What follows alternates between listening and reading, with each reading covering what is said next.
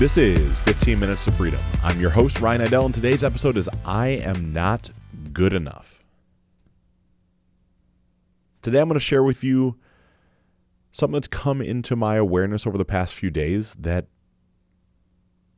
I just feel compelled to share. So it's really, really interesting from the seat that I sit in. Right? I'm a big facts guy. Right? I take most clients through something I learned from Garrett J. White at Wake Up Warrior. Right? Don't know if he created it or not, but nonetheless, this is where it came to my awareness out of facts, feelings, focus, and then fruit. We talk about it so much in our household that our daughter, Gianna, will rattle it off all the time when we get in our feelings. Right? Because think about it, the majority of us, I know me specifically, potentially even you, we get focused on how we feel about something, and then we neglect to go back and really look at the facts.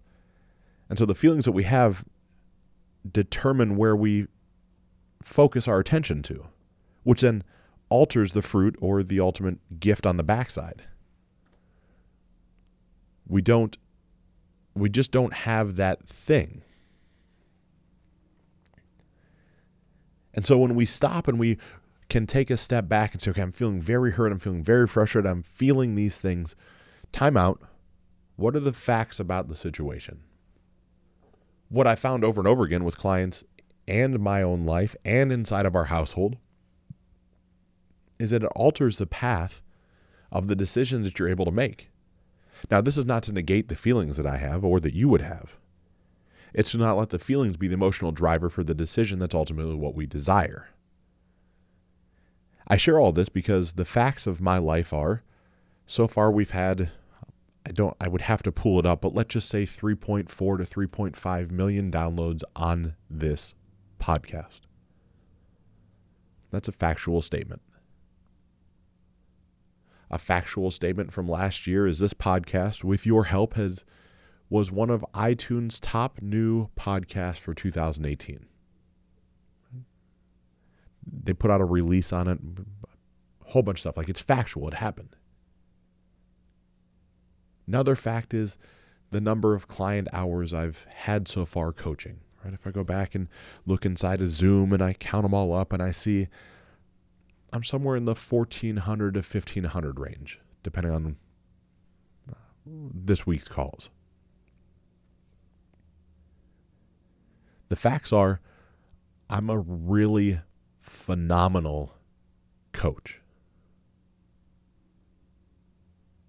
The facts are every client I've ever worked with has had such massive change and transformations that their life as they exit our time together becomes unrecognizable to the person they once were. These are factual.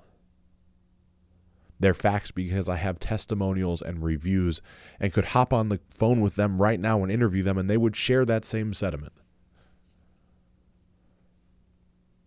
But those never feel like the facts to me. Another fact is I read incessantly. Right? My wife and daughter laughingly joke, like, oh, another Amazon box, more books for Ryan. Right? I have piles and piles and piles of books, and not because books make me better than something or worse than something, because I am generally curious about the knowledge that is out there and then applying it to what it is that I do for a living. I don't remember a week that has passed that I have not read at least 2 books. All of last year, I made a commitment to read at least 1 book, so that would be 52. Here we are, the middle of April. We'll just call this 4 months into the year to make it simple. That'd be 16 weeks, so probably another 32 to 40 books so far. And maybe 100 books doesn't sound like much, but to me, it's this phenomenal amount of knowledge that I get to just consistently consume. I also have went through trainings and coaching and accreditations and have all these things that I have done. All these things together are factual. But yet I question in my feelings if I am actually good enough. Am I good enough to take the next big step into what I would call the big boy league of coaching? And I don't even know who else is in this imaginary big boy league. Because I'm not really comparing myself to someone else, but by the nature of the fact that I don't know if I belong somewhere that isn't even identified, it limits my growth. It makes it very uncomfortable. It's like, well, what do I do here? Even when a client tells me, like, thank you so much for helping me, like, you've had such an instrumental role in what we've done together, I resist that. I push that back. I said, no. I simply was the one with my hand on your shoulder as we walked through the dark room together, crawling around on the floor, searching for your light. Sure, I might have guided you into this room. I might have had my hand on your shoulder so you knew that you were safe, but ultimately you found the flashlight or the candle or whatever lighting device you feel so inclined to mentally imagine. You found it on the floor even when it was scary. You picked it up, you turned it on, or you lit the match, or you did what you had to do. Then you found the door. The door to that room ends up being, when you open it, that's your new life. And we found that door, and then I pushed you through it. You did it all, I didn't. That's what I say. And I believe that. But what I also believe is the fact that all the books and all the training and all the reps and all the time under tension and everything else that I pour into this, like, I know inside my soul that, yeah, I had a role to play in this. But I instantly talk myself down as though I played a minor part. I share this because you might be feeling sometimes like you're not enough. You might question why you were doing what you were doing. Might question, like I once did, why is my wife still with me? Do I really deserve the things that I have? And that feedback loop, that vicious cycle that we get in of questioning our worth, only limits the growth that we're able to experience and the growth that we're able to then experience with others. I made mention I had a lunch meeting earlier this week with an incredible man here in Columbus, Ohio, John Robinson. And John is someone that I have followed on social media for more times than I can count, probably 2.5, maybe even 3 years. I had no idea he lived in Columbus. I had no idea he had ever read anything from Garrett J. White or knew Ryan Michler or had done any of the things that he had done. I know this now after having a meal with him. A while back, he said, hey, would love to get together with you for a bite for lunch. I'm looking like, well, sure, but how? I'm in Columbus. No, in my mind, no one is in Columbus. He goes, yeah, I'm over in Westerville. That's a suburb, much like the suburb I live in, that's about 20 miles from where I'm at. We go back and forth. It falls off the radar. I have to schedule and reschedule. There's some things that come up in my life. Then we finally have lunch. And we're just getting to know each other. There's nothing, I'm not selling him anything, and he's not selling me anything. It's literally just two men getting together to have a bite to eat and just talk.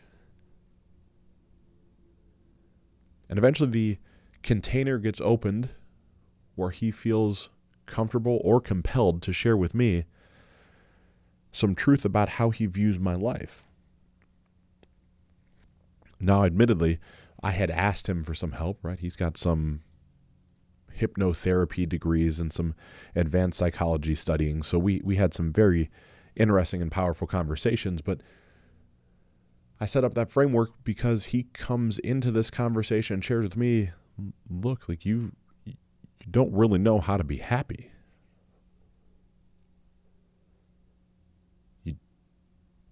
You're still not really getting into your heart that much. You're still not owning how great you really are. And it's based off the fact of being afraid to be a little polarizing because people don't know how to handle that. And he shares that with me somewhat unsolicited, but very, very welcomed. And it is like a dagger right into my stomach. But the type of dagger that when it pierces your skin, it hurts for a moment and then it feels warm and good. Like there's pain associated in the moment of like, how dare he? Ow, this hurts. Into, you know what? He's exactly right. So what do we do about it? And he presents me with some different things, one of which is what I'm essentially going through right now in this moment. Understanding and saying and pronouncing backed by facts, I am fucking elite at coaching. What I know about the human body, biohacking, psychology, neuroplasticity, neurolinguistics, marketing, sales, direct response, email campaigns, business automation, relationships, and a plethora of other things are second to none. I have not met someone else yet that is as well versed across all of those platforms as I am combined.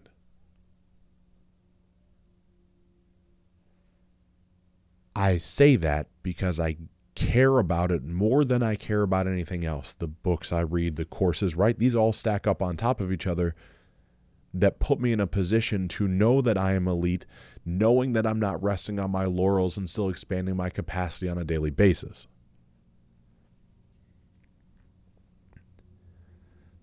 That's the first little side note. That conversation was Monday. I have been conscientiously not being on my cell phone on the way into the office or the way home, other than to tell my wife I'm on my way. I've been using that time to decompress and to dial back into what makes me who I am, which inevitably has been having me question over and over again, who am I really? I have found that my consistent need to hop on phone calls had still yet been to sedate away from answering my own questions about who am I really and what is my greatness and am I doing this for the right reasons, right? I was filling those voids with some noise. I know that based off now being in silence for a while. And so I have a conversation on the way home just last evening with my good friend Bryce. Bryce Prescott, you've heard me mention his name many times. He's got 2 great podcasts, Drop the Mic and The Daily Rule. Both incredible podcasts. Encourage you to listen to them if you're not already. Bryce is an amazing man. But we're talking. We're going back and forth, just general catch-up. It's been 5, 6, 7 days, maybe even longer. And eventually we get to the point of me looking for new office space. We're to the point in our evolution as an organization where it's time to change locations. Somewhat off time saving, somewhat off general location, something off new needs and requirements, something off the fact of I want my own fitness center associated with the office space. I can't really explain why, but it's been something that's called me for so long, it's just going to bring me joy, so I know I want it. But I'm sharing this with Bryce. I said, there's spot number 1 we're looking at, and it's $1,500 a month. And there's spot number 2 we're looking at, and it's $2,000 a month. He's like, oh man, that's nice. Is an upgrade, is a downgrade, right? The normal questions you might even be asking right now, like why, where, what's the difference? More space, less space? And I said, look, there's really, all bets are off. There's one place that's this very scenic, overlooks a pretty good-sized river and body of water here in Columbus. It jettisons out over this body of water. It's a glass office. It's multi-tier. It's beautiful. But it's like $3,500 a month. So I'm probably just going to get the $1,200 a month one. And he listens, as a good friend would. And he stops and he says, would you be open to considering something? I said, well, absolutely. He goes, if you're really compelled to get the more expensive one, wouldn't you just then show up and be happier inside that workspace and then probably produce at a level that's higher than the difference in rent? When are you going to give yourself permission to start living the life like you're producing it? Bryce's words, not mine. Which then spins into him saying, look, Ryan, I don't get jealous about many things. He goes, I can't really say that I'm jealous per se. But what I can say is I'm incredibly proud and honored to see just how much you have grown and how rapid the podcast has grown and how incredibly scaled your business has become, how many clients you're helping and serving. He goes, it's nothing short of miraculous. You're doing things that no one else I've ever seen be able to do. His words, not mine. And he's saying this to me as I'm sitting outside of the $2,500 a month space, waiting for the real estate agent to come so I can look at it. And it's hitting me. He's like, look, Ryan, like, you want to emulate, you want to be the Tony Robbins, right? That's the gold standard for me. That's the man that I'm chasing. He goes, at what point did Tony Robbins, when he traveled, decide to stay in the $1,000 room versus the $300 room just for the experience? And what does that experience open up inside of you when you realize you can do it? Nothing goes differently in your life. Like, because I've had nothing before, because I have truly been completely flat fucking broke, because my truck got repossessed from outside the building I was in front of, because I had almost a negative bank account balance, because I've experienced this, I just don't spend money on myself, which ultimately comes down to a conversation of lack. And then peel that back even more, and it comes back to a conversation of not being good enough, and pull that back even more and have it come down to a conversation of, what if nobody likes me? What if I can't get another client? What if I went 6 months and we didn't generate any income at all? Now, those are my feelings as I pull back to the facts that could not happen. I've got a waiting list of people that are asking to work with me, which is a blessed place to be in. So much so that I've created a group training. We're doing all types of different stuff to facilitate more people and to create automatic systems and processes so that value can be added without it just being an hour-by-hour conversation. It's not possible. And even if it is possible, like, the spiritual side of me knows there's a lesson that I needed to learn in that moment, so I should just ride that wave. And he essentially says at the end of the phone call, like, when are you going to realize just how good you really are? Like, man, shit. And that one just, it was like that secondary punch to that same wound that John opened up just 4 days earlier. Like, well, if someone that knows me incredibly well is sharing this with me, and someone that's watched me from afar but apparently knows me very well is saying this to me, it's probably time I just start owning it. And so I have to start owning it. And I know in owning it, it's a polarizing conversation. For me to say I'm an elite coach is, how could he say that? Right? That's the old version of me. How could someone be so egotistical to say that? Well, it's not egotistical, it's factual. I produce it at a ridiculously high level and know more about more things than most people ever will, and I'm nowhere close to learning all the things I'm going to. And I'm never going to stop beating that exact drum because that is who I am. And there's a chance that you too have that same genius in you. And that genius is something you push away, that you just don't talk about, that you downplay yourself, that you don't let anybody know really what you are. I don't care if it's video games. I don't care if it's making craft beer. I don't care if it's growing flowers. You have something that when you look, you are blessed beyond belief, and people look at you and say, how did you do that? I could never do that. How did you pull that off?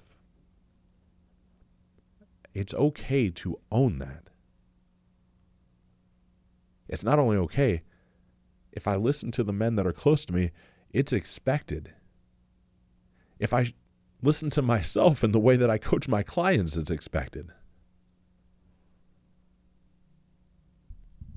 And so the fact of the conversation in your head or in my head, right? I'm not even going to project this on you. The conversation in my head of I am not good enough. This is all going to break one day. These things aren't going to come to fruition. I'm never going to have everything that I want is all garbage. Because I 150% will. I know this because John, in a hypnotherapy setting and session, asked me to recall times in my life in which I failed. And I sat there and I scratched my head. And I was projecting these thoughts onto this virtual movie screen, right? My current version is sitting in a chair in a movie theater, seeing his own life on a screen, while another version of me is looking down at me in the movie theater from up on the balcony, and I'm seeing this from, what is that, the third or fourth perspective, right? All in my mind's eye. And he's instructing me to see when things have went badly on that screen. And the screen is blank.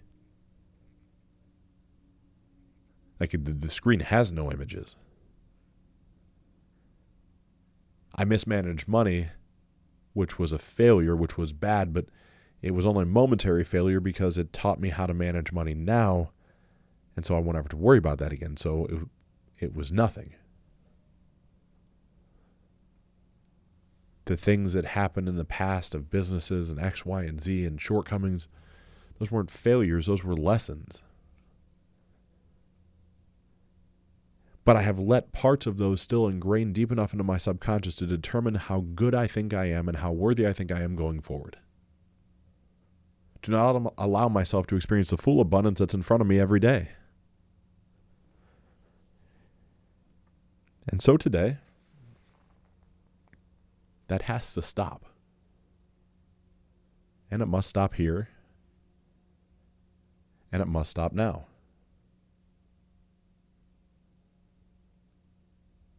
And that stops by me signing off on the podcast with a new handle so that I can ingrain into my subconscious and into my operating system what I actually believe myself to be.